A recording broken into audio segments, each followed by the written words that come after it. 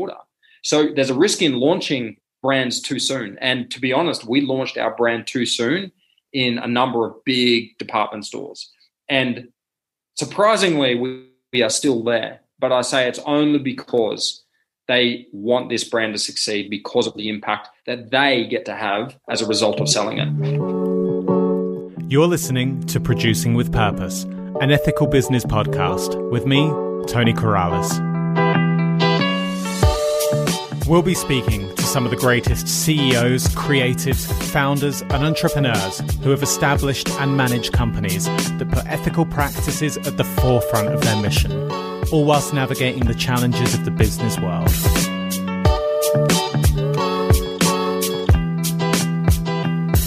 Hey, and welcome to episode 8 of Producing with Purpose. If you are a returning listener, once again, thank you for your support. And if you're a new listener, I really hope you love what you hear today. And I tell you, this is a great episode for you to come and get started on. Before we get into it though, just a quick request. If you do enjoy what you hear today, please head over to Apple Podcasts and leave us a review. A star rating or a written review, either is great.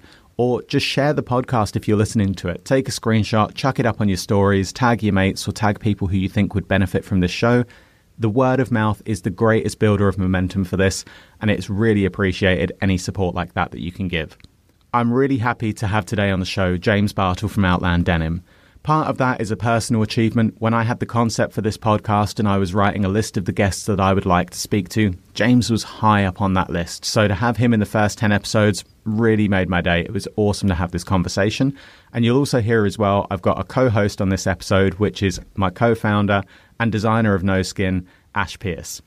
So before we get stuck into that, I will just give the quick update on No Skin, which those of you who have listened before know I do at the beginning of each episode.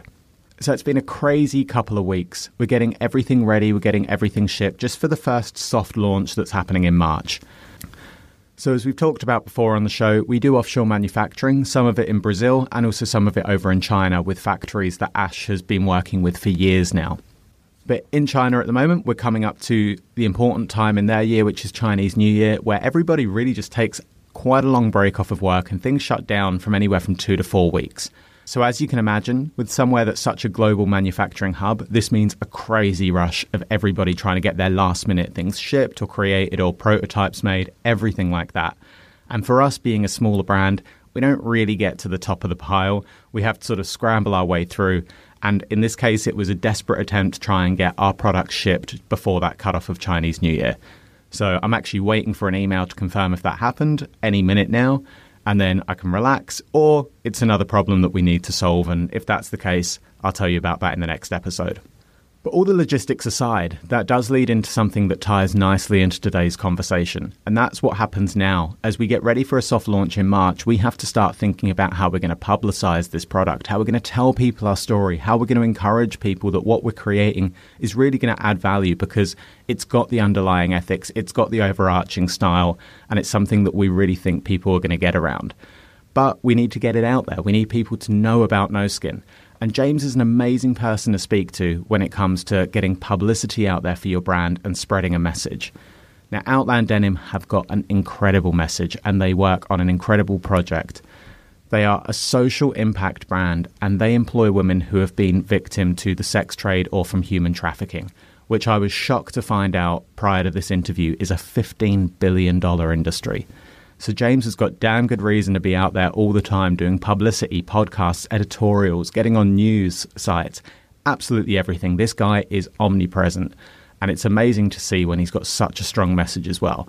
But I wanted to talk to James about how that also impacts the brand, how it impacts sales, how getting out there has really lifted Outland Denim to go from strength to strength, all the way to even having Meghan Markle wearing their jeans, which was a huge boost for the brand.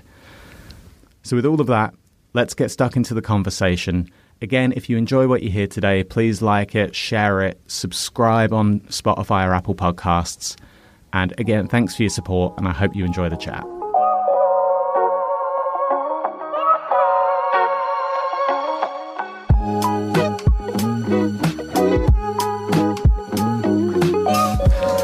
So James, welcome to the show. Appreciate you having you here today. It's good to be with you guys. Yeah, quick note as well. As you're aware, as we've just been talking, but I'm also joined by a special co-host today, which is Ash, who is the co-founder with me of No Skin. We often kick off Producing with Purpose by jumping straight into some of the business and operational side of things, because, you know, there's a lot of stuff that we can find out on the About Us section of your website, and it's information that's readily available. But I really want to actually step a little bit into the cause first off, because with the work that Outland are addressing with sex trafficking and human trafficking, it's absolutely shocking, which you'll tell us more about in a second. But to be honest as well, my research leading up to this episode revealed just how shocking it is. And I think that's probably the case for a lot of people. So just before we get into that business and ops side of things, can you just give a bit of an overview of what Outland are fighting for and some of the key facts about it? Yeah, sure. Well, look, we're fighting against a $150 billion industry, where there's 40 odd million slaves in the world today, and every 1 in 130 women is a slave, So it's a really big issue, and it's one that we need to have a sense of urgency around. And I guess our brand was set up really to meet this need, to meet the need of vulnerable women around the world. And for us, it started in Cambodia. It was to address, the very obvious in-your-face poverty that was there, which was the root cause of making women vulnerable in the first place. And so it was very obvious that, we needed an economic solution. And our solution was to be able to give training, education, all the tools that these people needed to be able to be successful themselves. But, it's I guess, the naivety in the beginning that gets you through some of those things. You don't realize what you're stepping into a market. For us, it's denim, the most competitive market in fashion, and it's one of the most difficult products to produce. And I had no idea of any of this at the beginning. Yeah, but you really were driven wanting to just create a different future for these kinds of people all the way around the world, not just in Cambodia. Yeah, amazing. It really is. Those numbers are shocking, and I will link to, and I'll ask you actually as well after this if you have any key informational resources or anything that you'd like us to link out to so people can do a bit of their own reading. I know I'll be doing a little bit more as well. Sure. But yeah, no worries. And as you say, and it's, daunting as well hearing somebody who's doing it and doing it well to express how challenging that can be. So we know that we've got our work cut out ahead of us as well as we move into denim amongst other products as well, just to keep increasing the challenge. So Producing with Purpose is about for-profit businesses that are pushing for positive impact in the same time, exactly what you're doing with Outland. But I know that you didn't actually start your journey as a for-profit business and you started off in the not-for-profit space. So tell us a little bit about that transition from a not-for-profit to a for-profit and the harsh reality really of, would you say that you regret starting off as charity status? Do you think that slowed things down? Yeah, look, that's a really good question. It's one I'm passionate about. I think I started on this journey with this bleeding heart. I remember landing in Thailand and being taken by a rescue agency to walk through and see the challenges of this industry, the human trafficking and the sex trade industry, and witnessing a little girl for sale that night was one of those life-changing moments that you realize that, I want to fight for her, and I want to fight for those other young ladies around the world that find themselves in this position. And so when you start from a place like that, you're given a superpower that often other brands may not have. It's something to fall back on in the tough times of creating that, I guess, generating motivation to continue on. The space itself and generating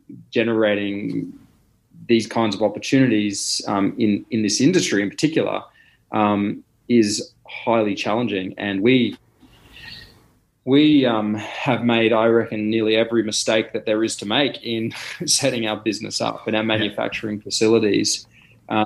And so I think just moving forward, I think I've drifted away from your question there, but moving forward as a brand, moving forward as a brand, there is, I guess it's built on these foundations, which really, I guess, is what I want to highlight is that it's knowing why we exist as a for-profit business now is no different to why we started as a not-for-profit. As a not-for-profit, It was because of the bleeding heart that we set it up. We felt it was the most purest form of being able to set this kind of business up. Realizing it was really difficult to fund, to attract the capital that would be needed to be able to be successful in this was really difficult. I was running another business, and it was killing that business because it drained every bit of money out of it. You always got your hand out asking for somebody for a donation, and then when I got to where I realized I couldn't grow it and I had to close it, and I went back out into the market as a for-profit, and I attracted investors, and those investors came on board, and it was the best decision that I ever made. It took our business from being a good cause to a business that could genuinely have a huge impact in our industry. And so whenever I speak to somebody who says they want to start up a not-for-profit, I would often say there's already heaps of great charities out there that need our support, and there's nothing more pure than giving your own money away rather than somebody else's. And so a business that exists to address the needs of our world, planet, or humanitarian needs, that does it out of its own profits is the ultimate. Well, yeah, I guess it has more of that potential to grow as well, like maybe more so than a not-for-profit.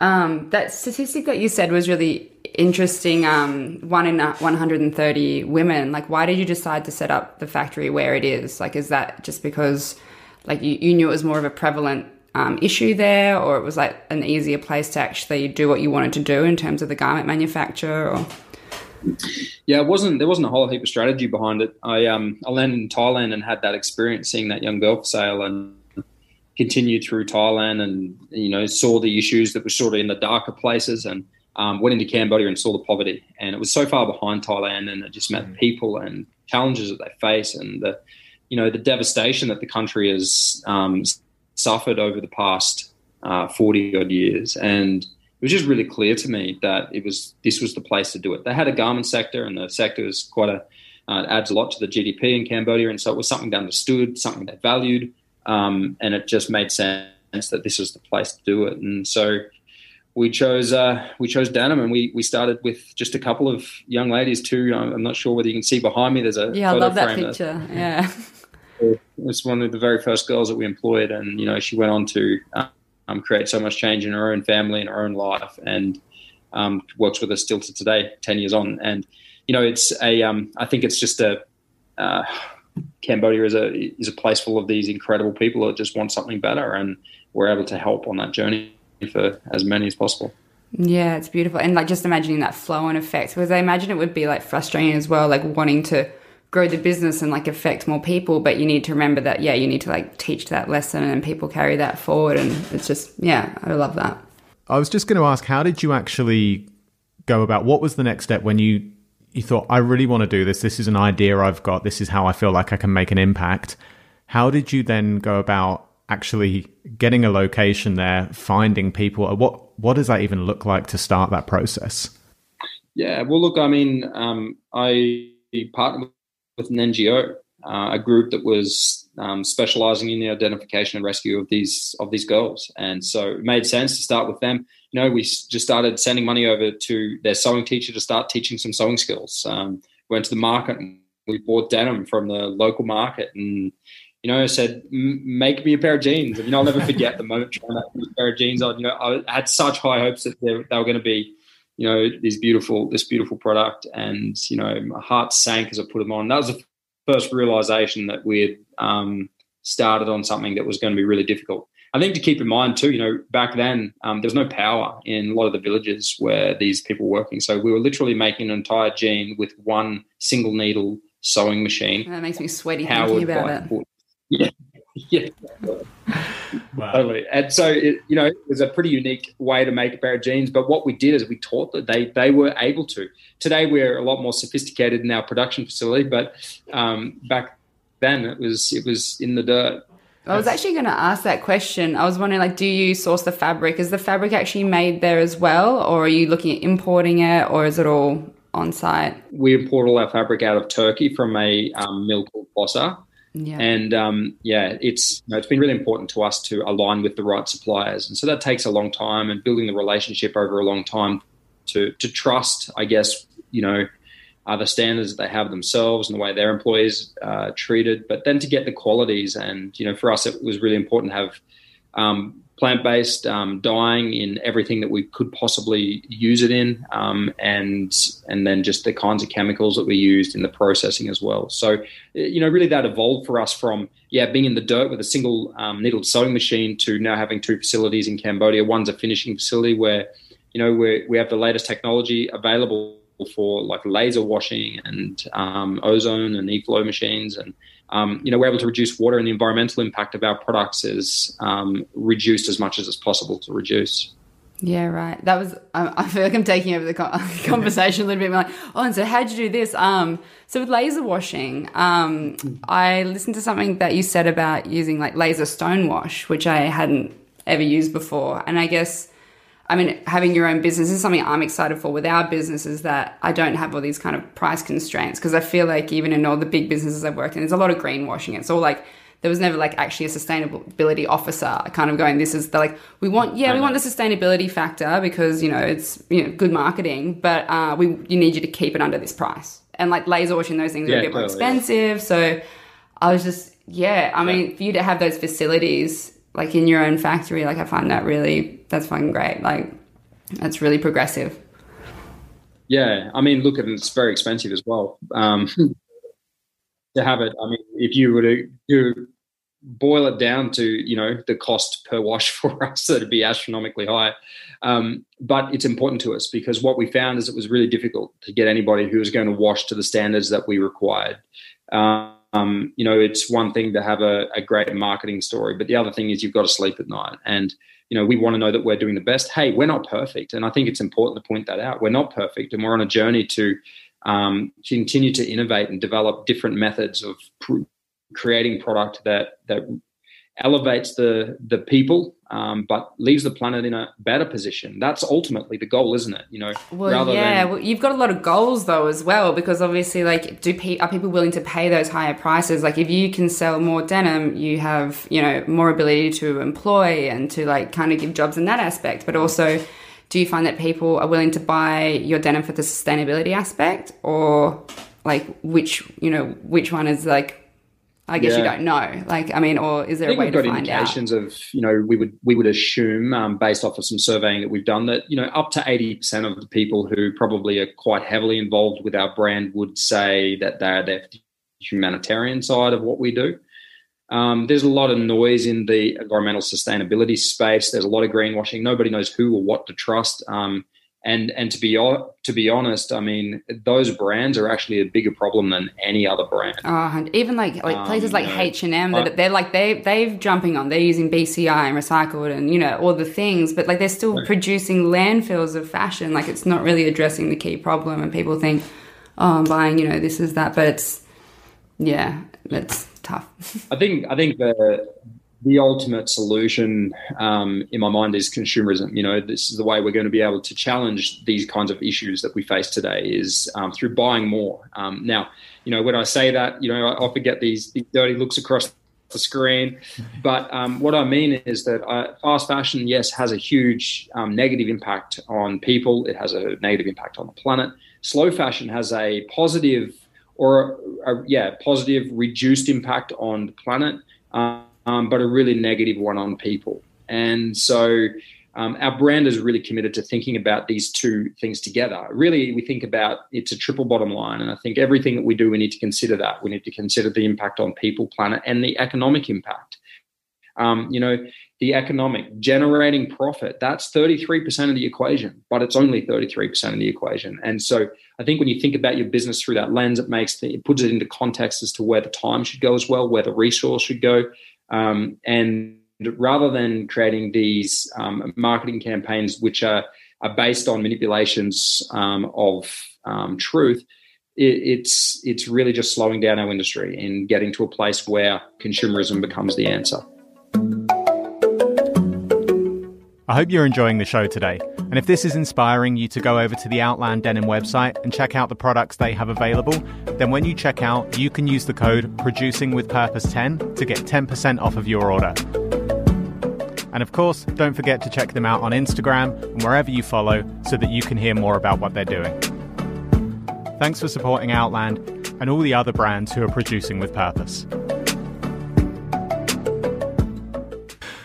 So one thing I did want to ask you about as well, and it's actually, exactly related to what we're doing right now, is that I've seen you more than a lot of people in the industry do a lot of press. You do a lot of interviews, TV appearances, you're on news channels. There's a lot of you to research and a lot of you to find out about, which is awesome and definitely made my job easier.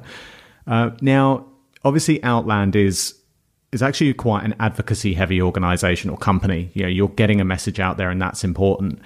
But do you also think that you're seeing a good uplift in sales and growth in that area, on the bottom line by doing this amount of publicity and press? Or is it primarily for the awareness and advocacy? Obviously the two go hand in hand. Ultimately the impact is funded by sales. So sales are really important. Press is important in that. Brand awareness is so important. Brand awareness is hard to get. Earned attention is difficult. And so I think that we've got an easier job than many brands in today's world in getting cut through. I'd say to any brand or any business that the greatest thing that I think you're going to be able to ever do to get cut through in a cluttered space like this is be authentic. And if you're not authentic, it will show. And there's already many non-authentic brands out there that are doing exactly what we've just talked about, with the greenwashing, and it's not true. But I think the press that we do and the message that we're trying to share is yes, benefiting the bottom line, but ultimately it's about education. It's about taking people on the journey with us, and that's easier said than done too. How do you communicate in a way where people are able to receive it and hear it? By nature, I want to get out there and I want to scream from the rooftops like this is going on. We should do something about it. But the reality is, if we take that approach, then it's people put a wall up, and you don't actually have the ability to communicate effectively with people. And so really what we need to do is we need to demonstrate that there's a better way, and we need to make it accessible for people to be a part of it. It's my job as a brand owner to go, how do I make my product so accessible that people can get it easily, that people can return it easily, that the product is so beautiful they want it just for the product. But the cherry on top is that it aligns with their values, that they can trust it. And the press, the publicity that we get is all just a part of building that in for people to be able to see what's behind the brand, the authentic desire to be able to create change. No, absolutely. And that actually ties into another question I've got, where you say it's about getting it in front of people, and that's one of the key things. And I think it's been a big thing for us in our consideration of when we grow our brand is we want to do a lot of things from that ethical standpoint, from the sustainability, from the vegan standpoint as well. But first and foremost, we're here to make amazing garments that people really love and they get stoked about the brand. And then on top of that, they feel happy to come back because they know that they're actually making a positive contribution along the way. Yeah, absolutely. So also that ties into about really getting everything out there, be it yourself or the products, and your presence in major department stores, which is, it's amazing to see. I'm sure you're pretty stoked to go out there and see your clothes being in places like Nordstrom's and things like that. What started as that first pair of jeans coming from the factory, that must feel really amazing. And it's something we've discussed, it would be great to think in our 12 to 24 month plan is how can we actually start getting things into stores? How can we start wholesaling a little bit? But it's a tough call whether you do that or you focus on direct to consumer sales. And for you guys, obviously there's an element of exactly what you say. The more we get this out there and we get it in front of people, that actually spreads the message. So you've got that driver behind it as well. Yeah. But if you were doing this purely from, I suppose, a bottom line perspective, and it was less about the advocacy as well, do you think you would still operate in that model?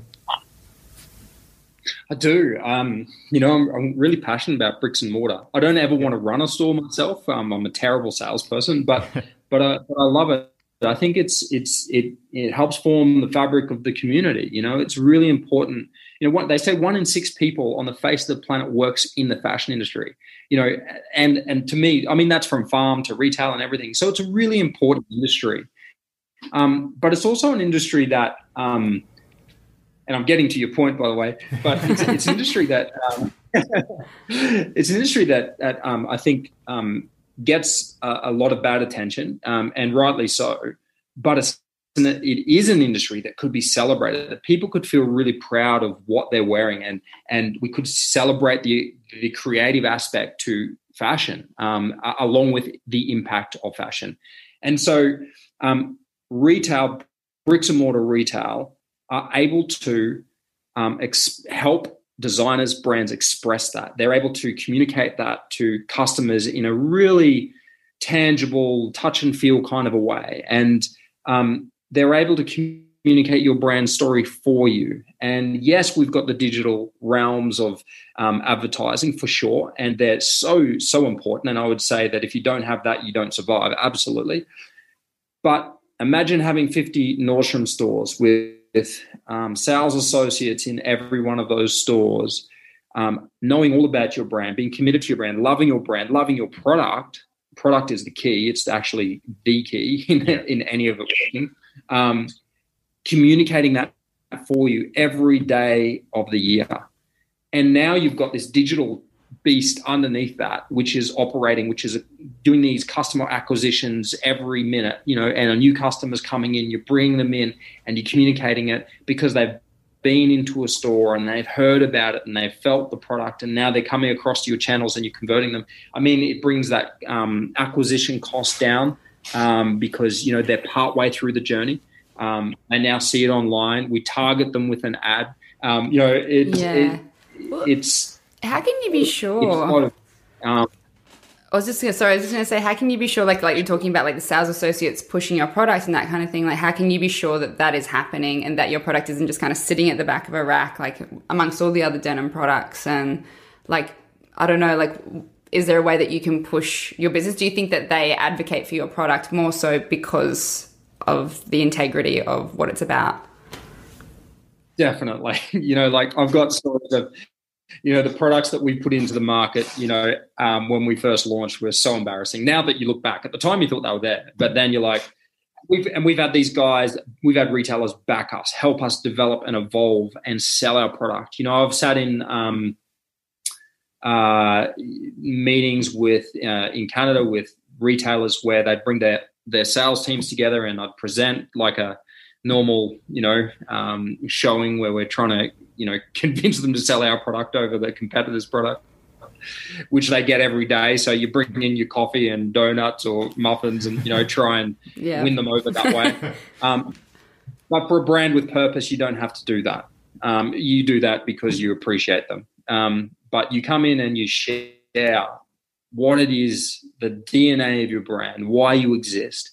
And then it gives you grace. It does give you like a cut through that other brands don't have. And so I would say that that's the greatest thing that you can do, is to demonstrate to those sales associates that this brand aligns with their own personal values. By aligning with this brand, you're actually you're bettering the world. This is your contribution to the world. Now, how many brands can go and do that with their heart on their hand? How can you? They try. You know what goes into the manufacturing. Yeah, they try. Yeah, and they've got a beautiful product, which is what gets them through. But imagine marrying a beautiful product with a beautiful story, something that's real and authentic, and then you've got a recipe for success. But to be honest, getting that beautiful product is one of the hardest parts. How do you design something in a timeline that's relevant in the market right then, and the quality is there? That is hard. That it's at the price point that those customers are willing to pay. They're all really big challenges that you face, and that's the day-to-day of business and hustling. Are you going to be a part of sales? How are we going to supply and make sure there's enough brand awareness that when we deliver this product to Nordstrom, it sells through? Because if it doesn't get the right sell-through rate, they don't reorder. Yeah. So there's a risk in launching brands too soon. And to be honest, we launched our brand too soon in a number of big department stores. And surprisingly, we are still there. But I say it's only because they want this brand to succeed because of the impact that they get to have as a result of selling it. That's really interesting. There's so much about that that's great to hear. Firstly, just the overarching passion for it is amazing.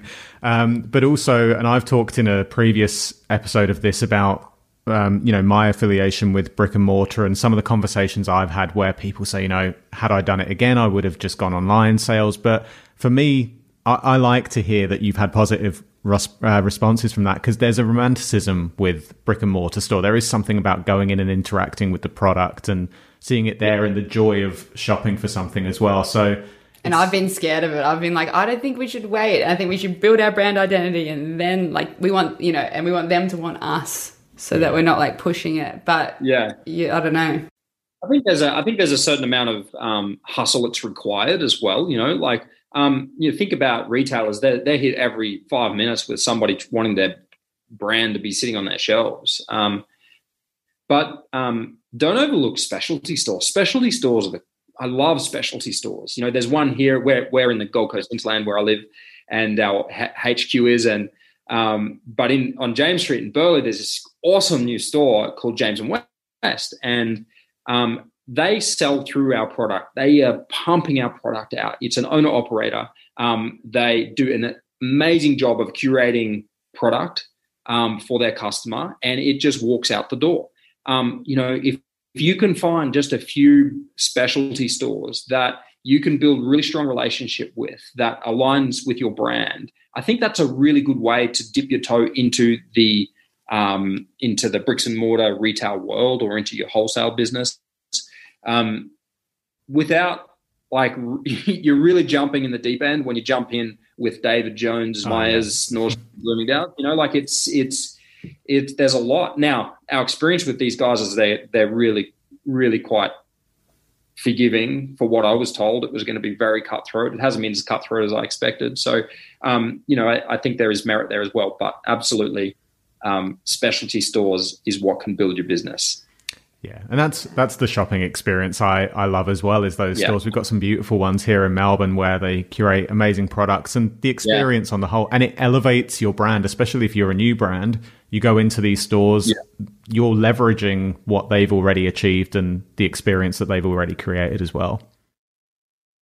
The Climactic Collective, the podcast network by and for Australia's climate community, is launching a new group. Podcasters declare a climate and biodiversity emergency. It's great to see architects and city planners setting up industry-specific climate action groups.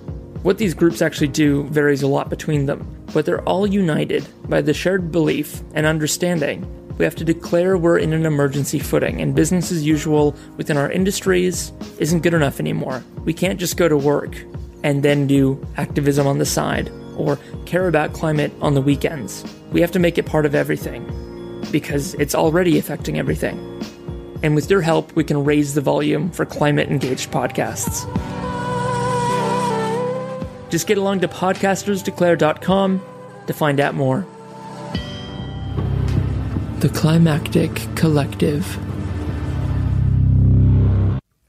So one thing I then wanted to ask a little bit about is the range of products you have and the amount of products that you offer. So at the moment, if you go onto your online store, I think you've got sort of under 10 in the men's range and around 20 to 25 in the women's range, which I would say, if you're looking at other companies, that's a fairly streamlined product offering, which actually is similar to what we want to do. Is we want to have quite a small product offering where we think very carefully about what we're putting out there. We're not getting too caught up in the seasonality of fashion. We're trying to make things a little bit more evergreen and have a bit more of a slower approach. And of course, budget. We can't afford to launch with... It's amazing how small the SKU ranges, we've already spent our initial budget. Okay, it's gone. So is there a reason, I suppose, for your... is there a reason for your product offering being that size? Is that come of trying bigger and smaller, or is there... what's the thinking behind that? Yeah, look, we're actually in the middle of a transition right now where we'll go from having around 70 SKUs to over 200. And so, you see it's the, the production space that we have available. It's the design, the ability that we've had in the past to create that stuff. But we've, throughout this period of 2020, we we invested into design. We invested into design and perfecting product. And, we're starting to see those products come through as being products that will last longer. They are more considered. We like to think about, if we design a product, that it's going to be able to stay in that person's wardrobe and that they're going to want to pull it out in another 5 years' time and wear it again. That's really important. And so the methodology, I guess, behind what you see there right now is probably based on ability, and that would be the extent of it. And then what you'll see within the coming months, which is, again, for us also, it's not about season. It's, we're trying to really break that cycle as well for good reason. And every second month we drop new products into the line and just keep it rotating. And it's a benefit for our staff, because it means that it's not these highs and lows. It's more consistent. It's more predictable. Gives them more confidence in what the future looks like for themselves and being able to rely on these kinds of incomes. So there's a lot that goes into making a decision like that. But for us, it's probably moving away from what you'd see in the slow fashion world as traditional less is more, and going into, as long as it's very well considered, we want to be able to offer more of our products. So if they're buying a pair of jeans, we want them to buy a T-shirt or a blouse or a jacket or a skirt. How do we increase that lifetime value of every one of the customers that we now have? Right. And from your original product SKU, did it change a lot from where you originally had it? We're going to do 2 guys jeans and 2 girls jeans, or because at the moment, because we have such a kind of limited SKU count with our starting off budget, I've done a unisex jean, which is lucky because I feel like it's on trend right now, and women wearing Levi's 501s and that kind of fits. I'm kind of playing on that aspect and going to show people how to style it if you wear it as a man or a woman. But then I'm thinking, looking at even your SKU count with a much more lean towards the femme market, ideally we were I'm quite a masculine person too, so I'm happy to design kind of masculine wear and we'll wear it unisex and that kind of thing. But do you find that a lot more of a consumer base is female, and you've had to kind of push the product in that direction?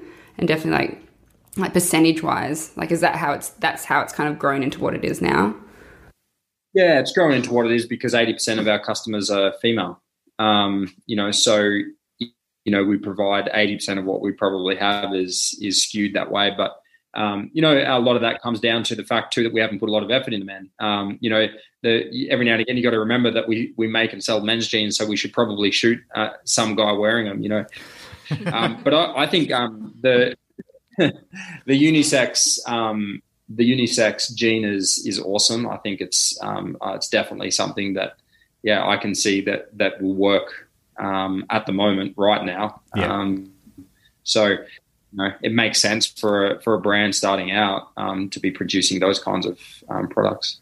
Another thing I wanted to ask was actually about distributing directly. So do you actually distribute your product and seed it directly from offshore, or do you bring it here and distribute?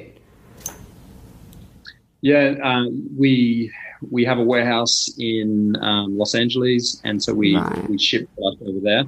A 3PL, when I say warehouse, we don't own a warehouse over there. We use a third-party logistics company that own their warehouse and store our products. But and then we do the same in the UK, and we also have a warehouse in Brisbane that we use to distribute our product as well. So I think today, the margins are so tight to be able to use the traditional distribution methods of having a distributor taking you into a region and then them selling it, or them an agency then selling it. It just cuts into the cake too much. So using a 3PL is probably what I think is the only way forward. What it does mean for your business is obviously there's more to do. You've got to be managing the sales, and so you might bring a sales agency on to manage those sales for you. But ultimately, starting out, it's the garage, and then you'll rent a small shed and you'll warehouse it yourself, and then it'll be big enough for a 3PL, and you'll get rid of the headache of having to pick and pack products every morning. So it's quite an easy transition today. I love the idea of things being in-house. I I'm just geared that way. I'd rather it be here. I'd rather have a warehouse. I'd rather oversee that. But the further into it you go, you've got to partner with real professionals in these different areas, and using a 3PL that's set up for that kind of distribution it just makes too much sense. It's cheaper in the long run. Yeah, absolutely. I love that. I love you thinking back there. I can see you thinking back nostalgically as well to the days of starting it off and storing it in the garage or into the shed. Yeah. Which then goes into my next section, I suppose, of what I wanted to talk about, which is a little bit about becoming a fashion entrepreneur, which is, and I know that wasn't your history beforehand. It certainly isn't mine. So I'm going through a similar thing. And I saw a quote the other day, actually listening to another podcast, that says a smart man learns from his mistakes, but a wise man learns from the mistakes of other people. So with that in mind, what were the mistakes that you made in the first 12 months that you would pass on? Well, my gosh, where do I start? Mistakes I made. One of the biggest, most surprising mistakes might be that, overpaying. I just pitied these people. I pitied them, and it wasn't helpful. I saw them, and I'm just like, your heart breaks, and you hear the needs, and you're like, I've got to meet that need. I need to. And I was making myself into God. Who am I? Obviously, there's areas where I should and I could help, but ultimately, it wasn't in the first year. It was over a period of years. I learned that if I really wanted to help these people, I wasn't going to meet the needs. I was going to offer the framework for them to meet their own needs, for them to be successful on their own. It's the greatest lesson I've learned. The other one I wouldn't say was just because of in the first 12 months. I'm still learning it, because every time you do fail, you hate it. It's not comfortable. But I'd probably say, yes, a wise man probably learns from other people's mistakes. But we're taught today that failure shouldn't happen, that failure is what we know as failure. I would say that failure is necessary. I would say that if you want to make it, then you need to learn how to fail too. You need to learn how to lose gracefully. You need to learn how to get back up off the ground. Learning from other people's mistakes, you don't develop the grit. You don't develop what's needed to be able to make it. And you just need to fail. Not on purpose. You try to succeed, but when you fail, you know that you're one step closer to succeeding. I just want to take a quick break to let you know that if you stick around to the end of this episode, I'm going to be doing a new section, which is giving a tip of the week, which comes off the back of the conversation that we're having. I figure we're all absorbing so much from these conversations, and I've had these conversations sometimes a little bit before they get broadcast, so I just want to let you know if there's a tip or an action point or something that you can apply to your day-to-day that I've taken away from this conversation, and maybe I've even been trying recently as well. My goal here is to make sure that these conversations provide value to everybody. I'm learning so much. I hope that all of you listening are learning a lot as well, but I really want to make these tangible. I want you to be able to take action from these and apply them into your business or into your projects or whatever it is that you're working on. So stick around at the end and listen to the tips of the week.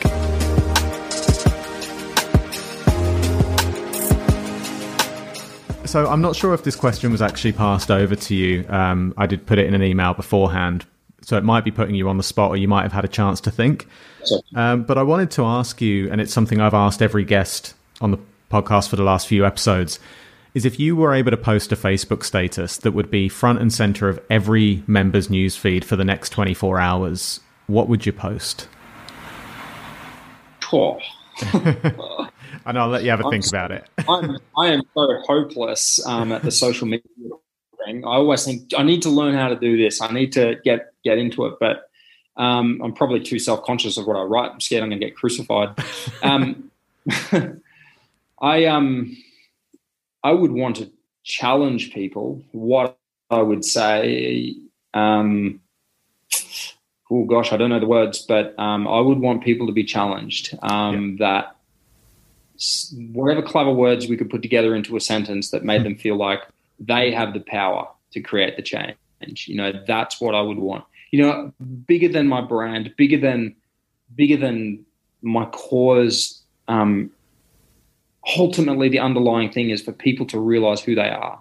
When they realize how incredible they are and the ability that they have, that they were created for this much greater purpose than I think most of us really believe of ourselves. I think then people can, and they can dream like that, anything's possible, And I don't know how to say that, but if I could do that in one sentence, I would want to inspire people to just be able to dream, and chase it and make the world better, because it's ultimately up to us. We're stewarding it. So that's a really great way to put it. And I think it's awesome as well, because in everything, obviously I've done pre-research and looked into the history of Outland and everything that you've been working on and talking to you today, is I can see that you've actually lived by that mantra as well to yourself. Is you've chased something, you've been through the ups and downs of it, the hard times, the transitions from non-profit to profit, investment rounds to donations and everything that comes with it.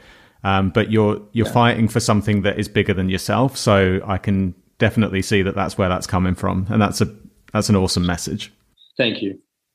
So tell us then, what does the next 12 months for Outland look like? You've talked about that you're going to be growing to over 200 SKUs there, and things are going to be expanding in terms of product. What should be people looking out for?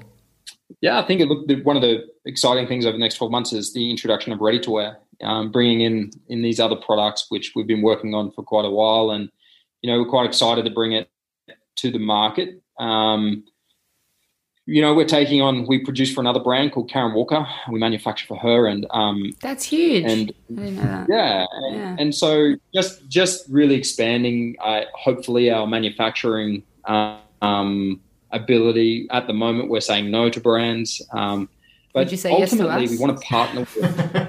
What's the MOQs? We'll have the chat. Yeah. Actually, that is an interesting question. Maybe I'll ask you after about MOQs. That kind of thing. It's a bit boring for people. No, look, I think those things are really interesting. Is that when we talk about manufacturing for other brands, I meet people all the time like yourselves, and I go, it's awesome what you're wanting to do with your brand, and it's clear you have a genuine desire to better the world. And so that's who we want to work with. But then you come into the making it viable, and MOQs come into it. And that's where then you end up with having to go with these bigger players. And so it's unique to meet people or brands like Karen Walker and just see how they are so genuine about this, but they're a lot further down the road in as far as the volumes that they're producing. And so how do you bridge that gap? I guess that's something that I think about a lot, is how to bridge the gap so that we can be making for you, so that your impact is even stronger than it already will be, as at the same time in producing for a Karen Walker or whoever else. So ultimately the impact is had when we partner. Collaboration is the future. We're seeing quite interesting collaborations in the marketplace at the moment, with brands that you'd never expect to see. I think I saw Allbirds and Adidas or someone not so long ago, and really cool to see that happening. How different is that? It'd be like us collaborating with New or one of these other brands, and I think that's an exciting part. Collaborating with you guys to produce your clothing, and you're furthering the impact that we're able to have by choosing to produce with us. Yeah, it's something that I ran into when I first started researching to do this brand. I looked at doing it onshore and offshore, and I did all the comparisons and pricings, and it was just I would end up having to import the fabric to Australia anyway, and then combine that with the CMT and the pattern making costs. I was like, it's just not viable for our budget. So it was interesting that I was kind of forced to go offshore, and also it's an interesting consumer view of things offshore aren't done as well, and I don't know, there's another massive political conversation I could go into about that, but yeah, I'd be interested to see kind of what you're doing there with other brands. Yeah, well, we need to stay in touch and keep an eye out, and we'll do the same, and if you ever got a request, send it over. We'll just be yes we can or no we can't. So with a cherry. Awesome. Yeah, well, before we dive too much into just now having a sort of functional business conversation, I think we'll wrap up the formal interview from there. But actually, I just want to tie off before I close, press stop on record, that it's really interesting because this is exactly why this podcast exists. It's great to give you a platform to talk about your brand, which I really love and admire. And you've got an amazing message to share as well. And I hope lots of people get to hear this. And then from our side, it's all part of getting in front of people that we might not have otherwise been able to grab an hour and have a chat. So it's just, this is a reaffirmation for anybody who's listening that it's about opening up and, getting into these conversations and seeing how people are willing to collaborate. It's exactly as you say, collaboration is becoming the key part of this industry, especially for those of us who are trying to do it with more ethics, with more purpose, and with a better cause. Certainly don't be afraid to reach out and collaborate. Yeah, absolutely. Cool. All right, James. Well, I will hit stop on record. So thanks very much for being a part of the show today. There's some great gems there. As we were talking through that and some of the things you were saying, I was just hearing all of the quotes that I can pull out to plug this episode. It's been genuinely inspiring. So really appreciate your time. Oh, so good to spend the time with you guys as well. Cool. Thanks a lot, mate. Cheers. Thank you.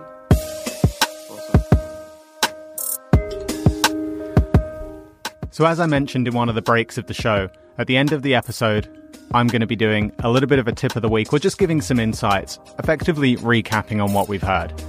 But I really, as I say, want to make sure that this is providing you value. And if I find after a while that these tips, or maybe even next episode, I think these tips are going to be valuable, then I'll bump this to the beginning of the episode before we get into the interview, or maybe even take a break during the show. So this is a little bit of a roundabout one, but for this first tip of the week, I want to say that my absolute put it into action go-to tip is reach out and ask. And that is effectively not just related to today's episode, but everything that I've been doing so far on this podcast. I'm so surprised that 8 episodes in, and to be honest, in the first couple of episodes with barely anybody listening, people are keen. People are happy to come and be part of this. They want to have the conversation. They want to spread the word of their brand, but it's not just selfish reasons. They genuinely want to help you as well. And that's what I've found so rewarding about this process so far. Someone like James is a successful, busy dude, but he was happy to take an hour out of his week and sit down with me and Ash. And to be honest, if you've just heard that conversation, there are times there where we're really just, we're having a conversation as if he's there to help us out and to be a little bit of a consultant. He's giving us guidance. But the conversation just naturally flows that way.